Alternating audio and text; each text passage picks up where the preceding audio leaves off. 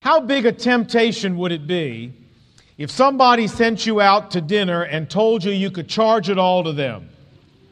That'd be a temptation? Well, that's exactly what happened in Lakeland, Florida, to a city employee named James Moran. Now, it's not the same guy that we know up here. It's a different James. He had worked for the city for 20 years, and so as a reward, they gave him a plaque, and they told him to go out to dinner somewhere nice and take a date, and they would pay for dinner, and they put no maximum on dinner. Well, he took a date, and he went to a posh seafood restaurant, and there temptation got the best of him. He ordered 3 lobster tails for dinner. But that's not all he ordered. He ordered 33 jumbo shrimp cocktails. Can anybody eat 33 jumbo shrimp cocktails? He ordered 4 dozen steamed oysters. He ordered a bunch of steaks, an assortment of other seafood, drinks, dessert, and by the time the end of the evening came, his bill totaled, you ready? $510 for dinner, which the city of Lakeland, Florida had to pay. Now, I frankly think this is kind of humorous myself, but the city fathers of Lakeland did not think this was funny at all. And as a matter of fact, they recommended that he be fired from his job for doing this. For a $38,000 a year job, they're going to fire him because he went out and took advantage of them for dinner. Temptation got the best of him.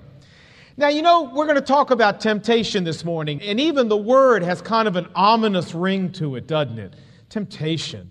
But temptation means being enticed to do something that you know you shouldn't do. Something that you know you're going to be sorry for afterwards, like Jim Moran was. And the best way to resist temptation is to have a reality check. Isn't that true? To have something that says, wait a minute, hold on. You're going to be sorry for this. Don't do it.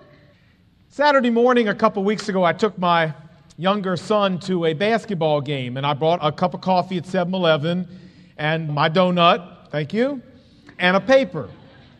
And I went and sat in the corner of the gym, and when he wasn't playing in the game, I was reading the paper. And I came across this in the paper. Mazda Miata. Red. 2 tops. 1 owner. Must sacrifice this beauty. $8,750. The phone number, and then in quotes, what a nice car. And I began to dream. Yeah, I did. I began dreaming about Brenda and me driving down the road, just the 2 of us, the top down, the wind curling through our hair and around our faces, the sun gleaming off that bright red hood. No policeman in sight. The radio playing on our way to Acapulco without the children. And then I thought of my bank account. And in my dream, I rear-ended the car right in front of me because my bank account said, reality check, reality check. You don't have this kind of money. And when I came home and told my wife, she said, you don't have this kind of money. Wives are great reality checks, I have found. But there's other kinds of reality checks. I mean, what is the reality check that keeps you from eating all the chocolate you feel like eating? Well, it's the fact you got scales in the bathroom under the sink. What is the reality check that keeps you from skipping work on a beautiful spring day and just going out and playing hooky? Well, the reality check is you're going to have to face the supervisor when you show up the next day. What is the reality check that keeps you from leaving your children and going to Acapulco? Well, it's knowing the police are going to be waiting at the airport when you come back. Right? I mean, we all need reality checks or we would go do crazy, stupid things. I would. You would. And you know, God has given us a spiritual reality check for our lives. We call it the Bible.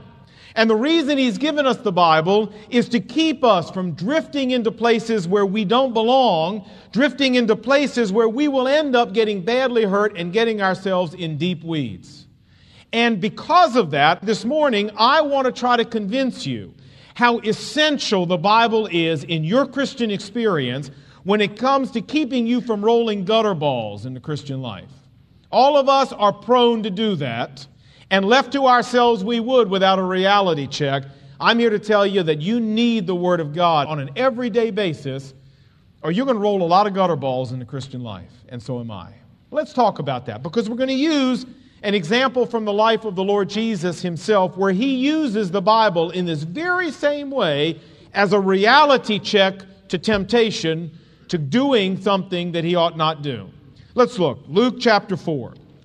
Jesus, full of the Holy Spirit, returned from the Jordan and was led by the Spirit into the desert, where for 40 days He was tempted by the devil. Would you notice what we pick up here is not the only time that the enemy ever tempted Him, just the culmination. He's been being tempted for 40 days.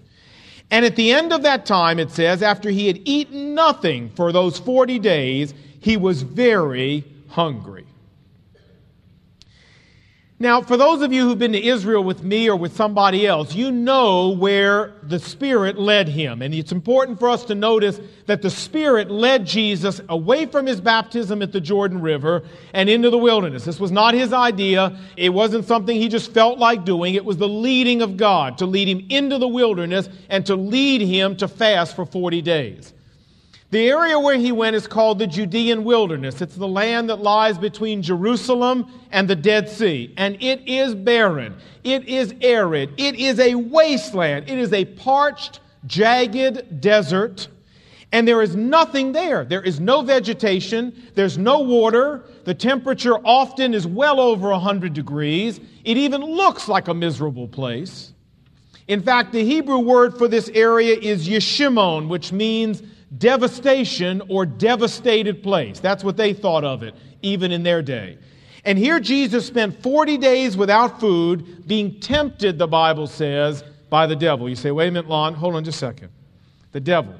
You're not trying to tell me you really believe there is such a person, are you? I mean, I always thought the devil was kind of like, you know, the Bible's word for evil in the world, or the Bible's word for all the bad things that happen. You don't really think there is such an actual being or person, do you?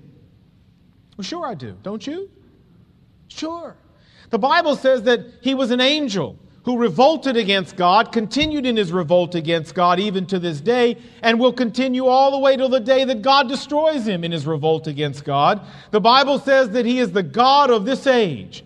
And in a minute, we're going to see him say to Jesus, I have the authority to give you all the kingdoms of this world if I want to. And Jesus never argued with that. Never said, oh, no, you don't. Yeah, I believe he's real. And I believe he's genuine. And in my days when I used to trip out, I saw him or something close to him on a number of occasions. Yeah, I believe he's real. And God help you if you don't, because it'll leave you awful defenseless against him if you don't think he's out there and you don't think he's at work. Now let's see what he did. The Bible says that he was trying to tempt Jesus Christ to sin. Why? Because he knew if he could make Jesus Christ sin, he could extinguish God's plan of salvation forever. Why? Because the Bible says that in order to sacrifice an offering for sin, that offering has to be blemishless, perfect. And when it came to a man dying for the sins of the world, it had to be a blemishless man. It had to be a sinless man. That's why you or I were not candidates, but only God in the flesh, Jesus Christ himself. But if the enemy could get him to sin even once, he wouldn't be sinless, he wouldn't be blemishless, he would no longer be a candidate for dying on the cross and paying for the sins of the world, and God's plan of salvation goes down the tube. So there's a lot at stake here. Look what happened. Verse 3. And the devil said to him, if you are the Son of God, you can really translate the Greek, since you are the Son of God, tell these stones to become bread. You're hungry. Make bread out of these stones. The first temptation focused on Jesus' intense hunger. And the devil challenged him to work a miracle to relieve his hunger. Now, folks, there is absolutely nothing wrong with making bread for ourselves. There's absolutely nothing wrong with us satisfying our physical needs as human beings. But there is more than that going on here. Remember, I told you Jesus was led into the wilderness, verse 1, by the Spirit. In other words, it was the will of God that he was in the wilderness at that moment, and it was the will of God that he had no food at that moment. And what the devil was asking Jesus to do was to take matters into his own hands and to put his physical needs, his physical desires, his physical drives, and his physical cravings ahead of the will of God for his life. This is the exact same thing that the enemy's constantly trying to get you to do and me to do. We all have natural desires for things like sex and intimacy. We all have natural desires for money and the nice material things it can buy. We all have natural desires for the comforts of this life and for notoriety and for success. And there's nothing wrong with these desires, so long as we satisfy them within the will of God for our lives. What Satan was asking Jesus to do was to satisfy them outside of the will of God for his life, which is exactly what he tries to get you and me to do. And the Bible says when we leave the plan of God for our life to satisfy our own cravings and our own appetites in our own way, that's sin. And look how Jesus counteracted the enemy's attack. Verse 4, Jesus answered, "It is written." You say, where is it written? Well, it's written right here, right in the Bible. It is written. And he's going to quote from the Old Testament, from Deuteronomy chapter 8. You say, why doesn't he quote from the New Testament? Because it wasn't written. Okay. He's quoting from the Old Testament. And here's what he says. It is written, man does not live by bread alone. And as Matthew goes on to say, but by every word that proceeds out of the mouth of God. In other words, what he's saying to the devil is, hey, look, it is more important to obey God than it is to eat. It is more important for me to obey God than it is for me to satisfy my own body's appetites. And as Warren Wiersbe, the great Bible commentator, said, and I quote, Jesus said, it is better to be hungry in the will of God than to be satisfied outside of the will of God. That's what Jesus was saying. He used the Bible as a reality check against his own hunger. And let's face it, after 40 days, you'd be hungry, and hunger is an incredibly driving passion. Did you see the show last night on television, 10 o'clock, about that plane crash in the Andes with that soccer team? You know, they're making a movie about this now. And what happened is this plane full of soccer players going across the Andes a few years ago crashed, and only a few people survived. And after they ran out of candy bars and granola and whatever else they had on board, the only way they could survive, they were there 72 days. The only way they could survive is to eat the people who had not survived. And so they began to eat their friends. In fact, one man on the show last night said, when I first put the meat in my mouth, I chewed it up and I could not swallow it. I spit it out. But when I got hungry enough, I swallowed it. They ate their friends. You say, I'd never do that. That's horrible. Well, now, wait a minute. If you were starving to death and your friend was already dead, I'm not so sure you wouldn't do that. You might spit out the first bite, but you got hungry enough. I'm not so sure you wouldn't do that. I'm not so sure I wouldn't do that, put in that same situation. Why? Because hunger is one of the most driving passions of the human experience. Jesus felt it 40 days worth. But he did not yield to temptation because he used the Word of God as a reality check and said, there's something more important than my hunger, and that is that I do not depart from the will of God. And where did he get the reality check? Right out of the Bible. Now, he does the same thing 2 more times. Let's look. Verse 5.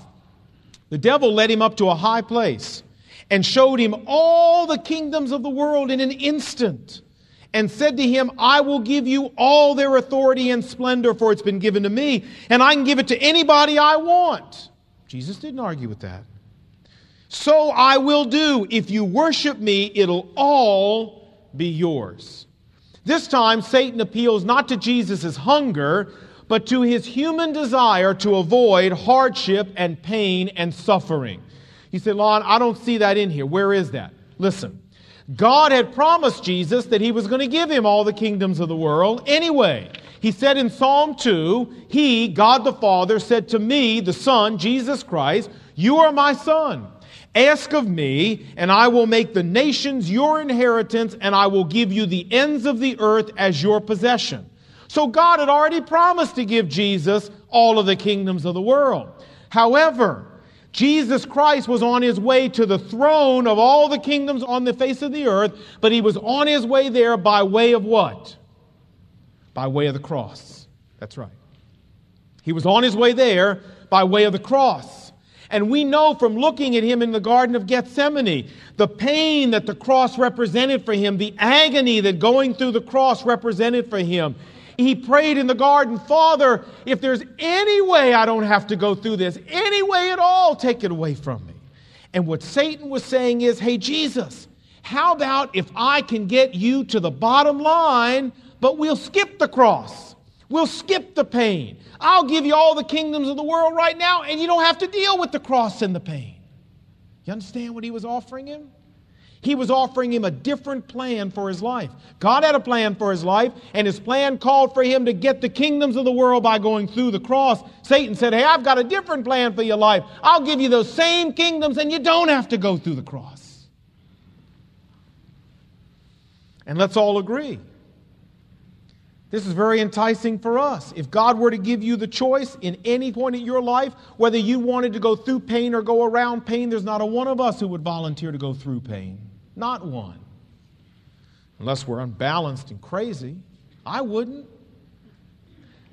But you know, when we want to go around pain so badly that we'll sell our soul and shortcut God's plan for our life, that's a problem. And that's exactly what Satan was tempting Jesus to do.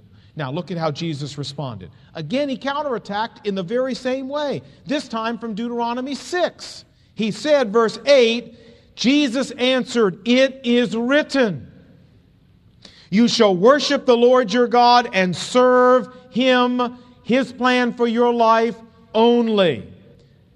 God has established a right plan for my life, Satan, and I'm going to worship him, and I'm going to serve his plan for my life. And if God's plan for me calls for me to hang on a tree before I can sit on a throne, then I'm going to follow his plan for my life. I'm not doing it your way.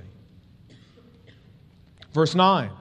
Then the devil took him to Jerusalem after he had already appealed to his hunger, his bodily appetites, and had already appealed to his human desire to go around pain and suffering. Now he's going to appeal to his pride.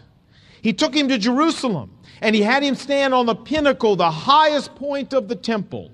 If you've been to Jerusalem, you know where this is. It's that corner of the wall of the Temple Mount that overlooks the Kidron Valley. If you're standing on the Mount of Olives, you're looking right over to that corner, and the drop from there is about 450 feet to the valley below. And there would have been people all around in this valley and near around at the temple worshiping.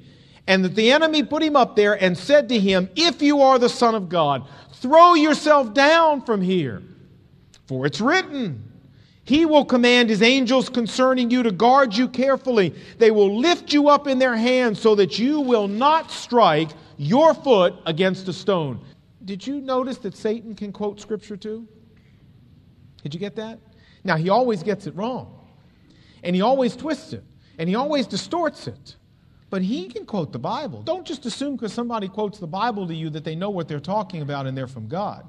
No, the enemy quoted the Bible to Jesus. The only problem is he always quotes it wrong.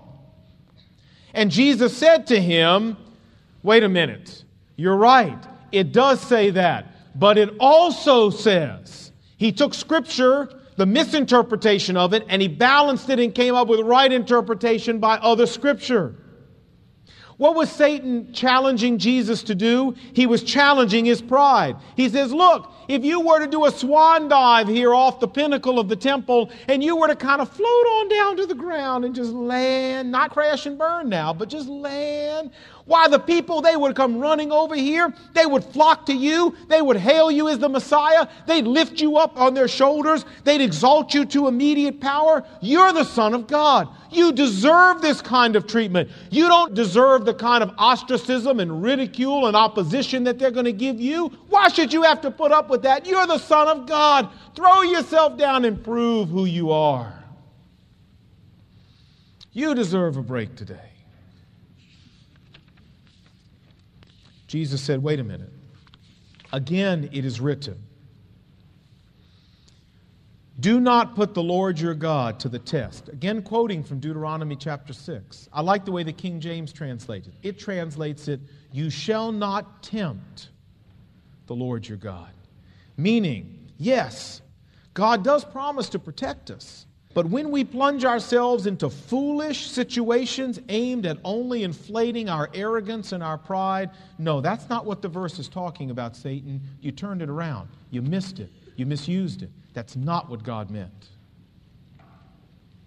Verse 13. And when the devil had finished all this tempting, he left him until an opportune time. Satan could see he was beat, so he retreated, but he didn't retreat forever. He never does. Only till he saw another opportunity to try again. This is a perfect example that we've just read about of what James tells us in his letter, where he said in James chapter 4, verse 7, resist the devil and he will flee from you. And what is it that Jesus used to resist the devil? His own cunning, his own wisdom, his own philosophy, his own education? No. What did he use? It is written. 3 times. And I love what Origen, the great church father, said. He said, Jesus routed the tempter with a weapon that we can all use, the sword of the Spirit, which is the Word of God. So learn from this passage the value of Scripture and the impotence of Satan against it. End of quote. Jesus threw Scripture in the enemy's face. Now that's the end of our passage, but it leads us to ask the question, so what? That's right. So what? And I want to answer that for you in the time I have left. What difference does this make for you and me living in the 20th century? Satan's never come and tempted us, and I've never been to the Judean wilderness, and I don't plan on going there. So what difference does this make? You know, our new president has been playing some in your face here at the beginning of his administration. He's taken the highly controversial issues of abortion and homosexual rights, and he shoved them into the face of America. And he's not just shoved them in our face, but he shoved them down our throat. And this past week, I, like many of you, have been listening to some of the rhetoric out there about gay rights. I've heard people try to convince me that homosexuality is genetic and that therefore people can't help being this way. And therefore the argument goes after that to discriminate against gay people when they can't help being that way any more than black people can help being black. That's a violation of their civil rights. It is a civil rights issue, not a moral issue.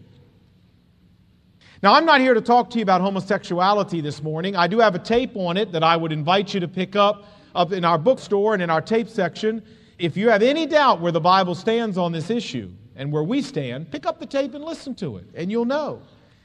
But the point I want you to see this morning is that there is a very fierce battle going on out there in our nation to redefine morality. There is a battle going on to redefine the values and the absolutes that God has established for human society. And we see that not only in the issue of homosexuality and abortion, but we see it in many other areas. We see it in the area of premarital sex. There is a deliberate movement going on to redefine what God says in the area of premarital sex. We're giving out condoms now in high schools. Can you believe that? When I went to high school, if you got caught smoking a cigarette in the bathroom, they expelled you. Boy, can you believe this? There's a moral fight going on out there to redefine how we feel about divorce in this nation, to redefine how we feel about business ethics in this nation. That's what the Milken trial was all about. It wasn't about whether the man had stolen money or not. It was about ethics in business, with computers and everything that can be done as quickly as it can be done these days. There's an effort going on to redefine personal morality and personal decency. We had people shot to death right down the road here this week by a random killer. What in the world's going on in our society? People are trying to redefine the family in our country, and many, many other things. People out there are trying to redefine how you feel and how you think about every single one of these issues and many others. And friends, this is no haphazard phenomenon. This is not an accident. It is a well-coordinated, skillfully calculated campaign by the devil himself, and he is leading it and he is directing it. And don't think anything different. And there's a reason that he's doing it. You say, why? What's the reason? The reason is he wants to destroy your life. Pure and simple. He wants to destroy your life. He wants to convince you that sin is really okay. He wants to convince you that what God says is wrong is really not that bad, because he knows something that not enough of us as Christians understand and know. He knows that what Jesus said is true when Jesus said in John chapter 8, verse 34, the person who commits sin becomes a slave to sin. He knows that. He understands that. Too many of us don't. I was at People's Drugstore a couple nights ago with my 7-year-old son, Jonathan, and we were walking out of the store, and there was a man standing right outside of the store smoking a cigarette. There's a big cloud of smoke all around where he was, and we had to walk right through, and he was just putting it out before he went into the store. And I commented to my son that he was putting it out before he went in the store, and Jonathan asked me a question. He looked up to me and he said, Daddy, if smoking is so bad for you, and everybody knows that smoking is so bad for you, why does that man keep smoking? That's an awful good question, isn't it? In fact, that's a more intelligent question than most adults ask. Now, how would you answer that question if your 7-year-old asked you that? What would you say? You know what I said? I said, Jonathan, here's the answer. The answer is that man started because he didn't think it was all that bad, and now he's become a slave to it. And that's why he can't stop. He's a slave. And dear friends, many people start alcohol thinking it's all not that bad and become slaves. And many people start using drugs saying, oh, it's not that bad, and they become slaves. And many people start getting involved in sex, saying, this is great, what difference does it make what God says? And they become slaves. And many people get involved in gambling, saying, this is great, and they become slaves. And people get involved in pornography and become slaves, and they get involved in seeking power and prestige and fame, and they become slaves to it. They get involved with bitterness and revenge, and they become slaves to it. They get involved in hatred and in racism, and they become slaves to it. Jesus said, the person who commits sin will become a slave to it. The enemy understands that. He knows that. And he is out to make you a slave to sin and a slave to himself, so that he can not only ruin your life here on earth, but can end up condemning you to hell with him. That's what he's out to do. And if you're here this morning and you don't know Jesus Christ in a real and personal way as your Lord and Savior, could I say to you, don't kid yourself. There is a war for your soul that's going on out there. And this world system and the one who's running it is not your friend. Not your friend. They want to convince you to waste all of your youth, all of your energy, all of your life on useless self-indulgence, in ignoring God and everything God wants for your life. And then they want to land you in eternity in hell, separated from God forever, where they're going. They're not your friends. Budweiser commercials are not your friends. You say, but Lon, I'm a Christian. This doesn't deal with me. I'm going to heaven. Satan can't take heaven away from me. You're right. He can't. But you know what? If he can succeed in making you a sinning Christian, he can still ruin your life here on earth, And he can nullify all of your effectiveness for Jesus Christ here on earth. And even if he can't take heaven away from you, he'll take that as second best. If he can ruin your life and nullify your witness, he'll take it. That's fine. That'll do for second best. And don't underestimate him. I'm warning you. Don't underestimate him. He's been doing this for thousands of years. He's much better at it than you are. He's smarter than you are. And he's got every single tool of influence at his disposal. Television, radio, magazines, newspapers, pop music, most leaders in American education, and just about every talk show host in America is on his side. And he uses them all. More values today in the average American are being shaped by talk shows than almost any other thing. Listen to them. You say, well, then how am I going to fight back against Satan and the television and the newspaper and Geraldo? Well, God's given us a way to do it. A reality check. We're going to do it the very same way Jesus Christ did it. This is how we do it. It is written. You've come in here this morning after a whole week of trying to have your moral values redefined by the world out there. In your office, in your neighborhood, in the magazines you read, in the television you watched, in the newspapers you read. Everything out there is trying to redefine your moral value system away from where God wants it to where the enemy wants it. And here you sit. And I spend every Sunday morning trying to define it back again after you've been out there for a week getting it twisted the other direction. But folks, if you think in one 30-minute message or 35-minute message I can make up for a week of the world, I can't. And we need a reality check out there every single day, not just on Sunday. Every day we need God to take us kind of like that aftershave commercial and go, wow, wow, oh, thanks, Lord, I needed that. Thank you. Okay, yeah, okay, I got it right now. You need that. I need that. Because the enemy's stronger than we are, he's smarter than we are, and he's got more tools at his disposal. That's why God gave us the Bible. It's to serve as that reality check, to keep our values where they belong. And this morning, I'm out to convince you that the way for you to fight back and resist the devil and the world system's tools of moral redefinition, the way to fight back is for you to immerse yourself in the Word of God. Immerse yourself in it. You know, this is what we find modeled in the Lord Jesus. Now think for a second. Do you remember? I told you where he got those 3 verses of Scripture. Did you remember? The first one came from Deuteronomy chapter 8. The second 2 came from Deuteronomy chapter 6. You say, why did he take all of them from Deuteronomy? Is it because he likes Deuteronomy better than the rest of it? No, I don't think so. You see, I believe what was going on out there is that Jesus wasn't just walking around admiring the scenery for 40 days.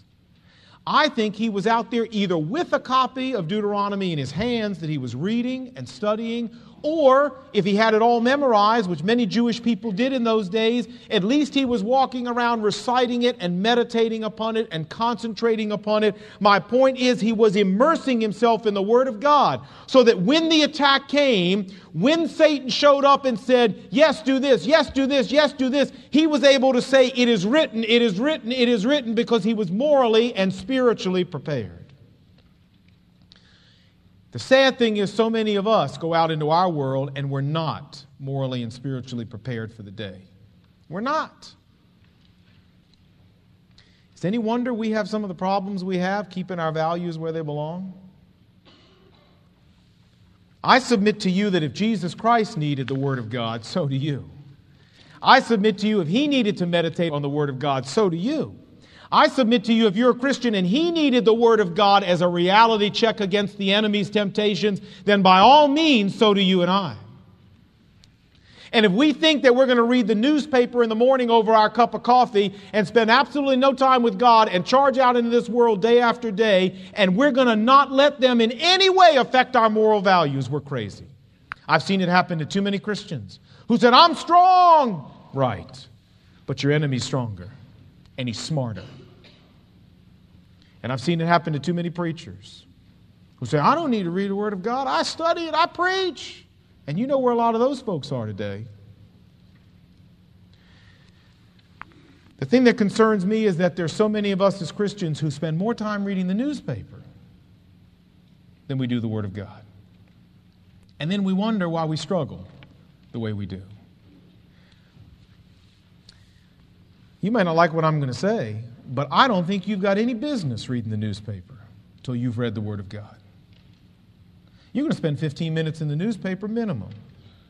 I don't think you have any business reading the newspaper as a Christian until you've read the Word of God. You say, Lon, you're against newspapers. No, I'm not. No, I'm not. I'm all for them. But I'm not for them or anything else taking you away from the Word of God, which is the only reality check you've got. It's the only one you've got. You give it up, you're adrift. And believe me, Satan's smart enough, he's going to knock you off. Do you spend 15 minutes a day? Do you spend the amount of time a day in the Word of God you spend in the newspaper? That's kind of a searching question, isn't it? If the answer is no, I don't, then you need to change. For your sake, for your family's sake, for our church's sake, for the work of God's sake, you need to change. And I'm going to ask you to make that change a commitment to it this morning. Let's pray. With our heads bowed and our eyes closed, please, no one looking around. I'd like to challenge those of you who are here to make a commitment before God, not to me, but before God, to spend 15 minutes minimum in the Word of God every day for the rest of your life.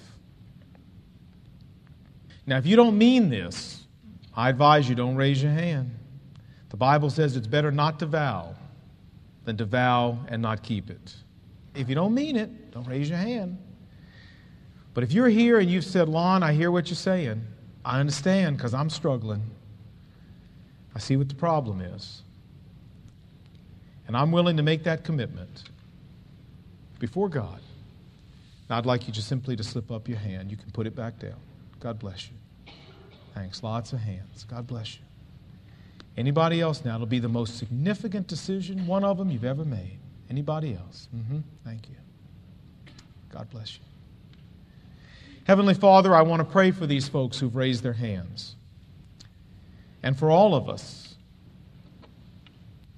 that you might remind us again this morning of the tremendous importance of the Bible in our Christian life and experience. It's not a talisman. It's not a good luck charm. Having one on the shelf won't make a bit of difference, but reading it and letting it be our reality check will make a difference. And I pray, Heavenly Father, that you would use the Word of God in that way in our lives as Christians, and you would enable us to resist the moral redefinition that's going on out here and stand for what you say is right and wrong, both in our personal lives and in our society.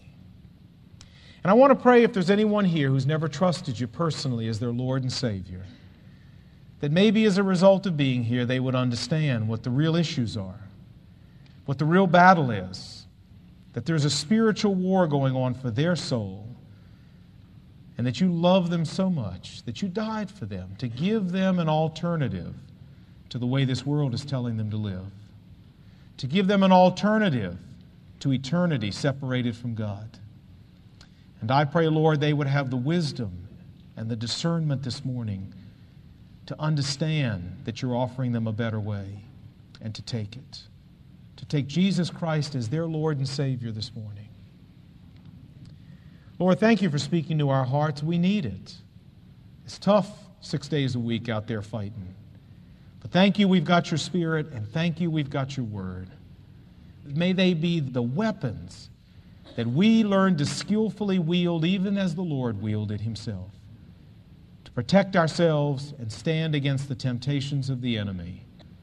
Make us strong as individuals, make us strong as a church, that we might carry out our mission to reach out and touch people's lives in this community with the love of God. And I pray these things in Jesus' name. Amen.